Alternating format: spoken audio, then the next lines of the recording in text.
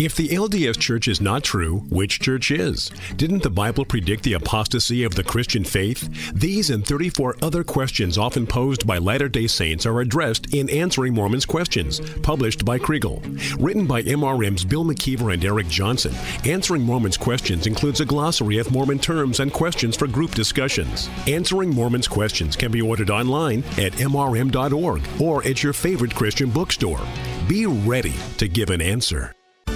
Viewpoint on Mormonism, the program that examines the teachings of the Church of Jesus Christ of Latter-day Saints from a biblical perspective. Viewpoint on Mormonism is sponsored by Mormonism Research Ministry. Since 1979, Mormonism Research Ministry has been dedicated to equipping the body of Christ with answers regarding the Christian faith in a manner that expresses gentleness and respect. And now, your host for today's Viewpoint on Mormonism. Hoping you're having a very pleasant Friday. Welcome to this edition of Viewpoint on Mormonism. I'm your host, Bill McKeever, founder and director of Mormonism Research Ministry. With me today is Eric Johnson, my colleague at MRM. We are continuing to look at Alma 7:10 in the Book of Mormon, a verse that predicts the birth of Jesus, where it says, "And behold, he shall be born of Mary at Jerusalem, which is the land of our forefathers." And of course, the Mormons are arguing that this actually vindicates Joseph Smith as a prophet of God and shows the authenticity of the Book of Mormon as an ancient book by using expressions that they feel actually speak more correctly to the fact that Jesus was born in Bethlehem. Now, that might sound a little bit confusing, but you might want to go back and listen to the prior broadcast to kind of bring you up to speed on this. But today we want to look at one segment, and that's an argument that was raised by Dr. Daniel Peterson from BYU regarding the Dead Sea Scrolls. If you were to go to the internet, there is actually a video that shows Dr. Peterson and Kerry Schertz, and we mentioned that Kerry Schertz is no longer a member of the Mormon Church. He has since left the Mormon Church, no longer believes in it, and has, from all we know, has become an agnostic. But they were defending Alma 7:10 in this video, and Dr. Peterson uses the argument that you're about to read right now, Eric. He says, Alma 7:10 predicts that Jesus shall be born of Mary at Jerusalem, which is the land of our forefathers. Is this a mistake? Everyone knows that Jesus was born at Bethlehem, not in Jerusalem. But it is now plain from modern evidence that Bethlehem could be, and indeed was, regarded anciently as a town in the land of Jerusalem. A recently released text from the Dead Sea Scrolls, for example, a text claiming origin in Jeremiah's days and therefore Lehi's, says that the Jews of that period were taken captive from the land of Jerusalem. Joseph Smith could not have learned this from the Bible, though, for no such language appears in it. And that's taken out of the Ensign, January 2000, page 22. Yeah, it was an article titled Mounting Evidence for the Book of Mormon. But is it really mounting evidence for the Book of Mormon? Does the evidence really vindicate what Joseph Smith wrote and what the Book of Mormon says and what Dr. Peterson is actually claiming? First of all, he's talking about what's known as the Pseudo-Jeremiah Scroll. And he mentions this in footnote 40, but he does not quote the fragment at length, the fragment from the Dead Sea Scrolls, the Pseudo-Jeremiah Scroll. When the fragment is examined in more detail, we find that it does not mention Bethlehem, nor does it speak of Jesus' birth at all. It doesn't say anything like that. We also find that the phrase, land of Jerusalem, and remember, this is the phrase that Mormon apologists have often been turning to, but as we've mentioned, it doesn't say that in Alma 7:10. But we do find the phrase land of Jerusalem. But when you see how it is used in this scroll, it's probably not a reference at all to the surrounding region of Jerusalem, but a reference to the actual city. And if it is a reference to the actual city, that would completely undermine the argument that is being raised here in this article from the January 2000 Ensign on page 22. The fragment states that Jeremiah was one of those taken captive and that Nebuzaradan, the captain of the guard, and I'm quoting, took the vessels of the house of God and the priests and the children of Israel and brought them to Babylon, end quote. Since the phrase vessels of the house of God is a clear reference to the temple in Jerusalem because that's where they were located, can we, with absolute certainty, rule out the possibility that the phrase land of Jerusalem used in this Dead Sea Scroll fragment is a reference to the city itself and not a region or a suburb? Consider also, this very similar expression is found in the Old Testament in Daniel 1:1 and 2. It says, in the 3rd year of the reign of Jehoiakim, king of Judah, came Nebuchadnezzar, king of Babylon, unto Jerusalem, and besieged it. And the Lord gave Jehoiakim, king of Judah, into his hand, with part of the vessels of the house of God, which he carried into the land of Shinar, to the house of his God, and he brought the vessels into the treasure house of his God. Okay, now let's also look at 2 Kings 25, 8 through 11, because this gives us even more details regarding the final days of Jerusalem. And like the Pseudo-Jeremiah scroll, it mentions Nebuzaradan by name. It says, and in the 5th month, on the 7th day of the month, which is the 19th year of King Nebuchadnezzar, king of Babylon, came Nebuzaradan, captain of the guard, a servant of the king of Babylon, unto Jerusalem. And he burnt the house of the Lord, and the king's house, and all the houses of Jerusalem. Now let me stop you there, because that's important. And he burnt the house of the Lord, and the king's which is house where? In the city. Yes. And the king's house, Which is in the city. and all the houses of Jerusalem. Okay, it goes on to say, and every great man's house burnt he with fire, and all the army of the Chaldees that were with the captain of the guard brake down the walls of Jerusalem round about. Now the rest of the people that were left in the city, and the fugitives that fell away to the king of Babylon with the remnant of the multitude, did Nebuzaradan, the captain of the guard, carry away.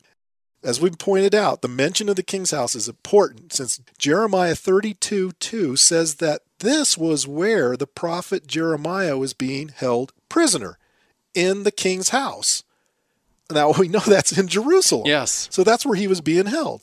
Since the scroll states that Jeremiah was among those taken captive from the, quote, land of Jerusalem, and since Jeremiah was clearly in the city of Jerusalem, it appears that whoever wrote the Pseudo-Jeremiah scroll was using the phrase land of Jerusalem as a term to describe the city of Jerusalem. So you see, the Dead Sea Scrolls really don't help the Mormon argument. You have to already have this presupposition and make it say what you want it to say. We might mention that in this article that Dr. Peterson wrote that was in the Ensign, there's a picture of a scroll with a caption that reads, this is what the caption says, "Some have questioned Nephi's prophecy that Christ would be born in the land of Jerusalem." First of all, it doesn't say that.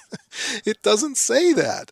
But the Dead Sea Scrolls show that Bethlehem was regarded anciently as a town in the land of Jerusalem. That's the quote, end quote. Besides the fact that Nephi is erroneously credited with this prophecy, because it wasn't Nephi, it was Alma, there are other reasons why this caption is misleading. As mentioned previously, the Dead Sea Scroll to which Dr. Peterson refers never mentions Bethlehem at all. It never mentions Bethlehem at all. Furthermore, the Book of Mormon does not say specifically that Jesus would be born in the land of Jerusalem. That's an argument that Mormon apologists are making. It doesn't say that. It says that Jesus would be born at Jerusalem. And it's a phrase used in the Book of Mormon, as we've demonstrated over the past several broadcasts. It's a phrase that is used 19 times in the Book of Mormon. The phrase at Jerusalem is used 19 times. And as we've gone through each of these 19 times, it seems very clear by the insistence of Mormons themselves and Mormon manuals that of the 19 times, 18 of them is pointing to the city of Jerusalem. At Jerusalem means in Jerusalem. The question we're raising is, well, why wouldn't it then mean the same in Alma 7:10? Why all of a sudden Alma 7:10 gets a completely different interpretation? Well, I think it's clear, folks. They have to do that. Because if it's going to say that Jesus was actually born at Jerusalem or in Jerusalem, as it's understood by that phrase, then that is a serious problem for the Book of Mormon, which would certainly point out that, one, either it's not the ancient text Mormons are led to believe, or that Joseph Smith didn't have the ability to translate it correctly, but it has certainly a huge error in it. Let me just close with this. From what we gather in the The southern tribes were always known as Judah, clear up to the captivity. Jeremiah 33, 6 and 7 says this, quoting, "Then Jeremiah the prophet spake all these words unto Zedekiah, king of Judah, in Jerusalem. When the king of Babylon's army fought against Jerusalem and against all the cities of Judah," note, it does not say the cities of Jerusalem. It says cities of Judah. And against all the cities of Judah that were left, against Lachish and against Azekah, for these defense cities remained of the cities of Judah. Judah. If Mormons choose to point to Pseudo-Jeremiah as proof that the land of Jerusalem is a common ancient expression, they should also concede that this is a reference to the city and not a reference to a land region that would somehow include the town of Bethlehem.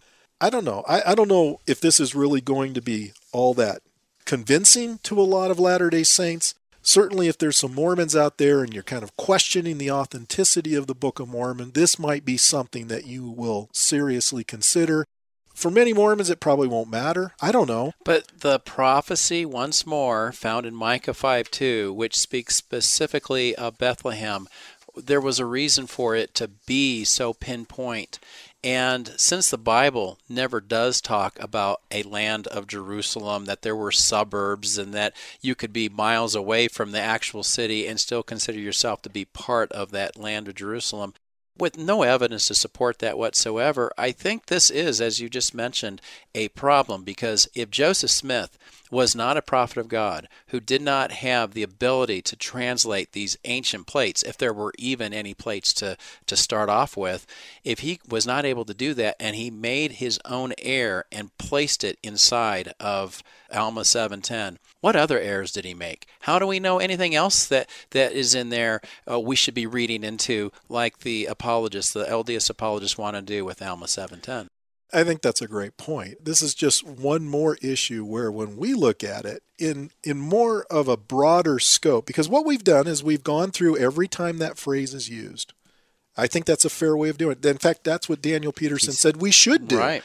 See how the phrase is used in the Book of Mormon. We did that. And when we look at how the phrase "at Jerusalem" is used in the Book of Mormon, we see it is specifically mentioning the city itself. And if a Mormon's going to be honest, he's going to have to admit that and ask himself, why in the world would I all of a sudden give one passage out of 19 a different interpretation when it uses the phrase the same way?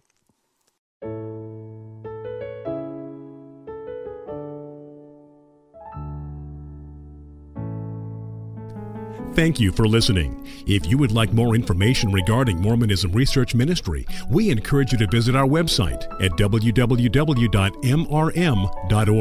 where you can request our free newsletter, Mormonism Researched. We hope you will join us again as we look at another viewpoint on Mormonism.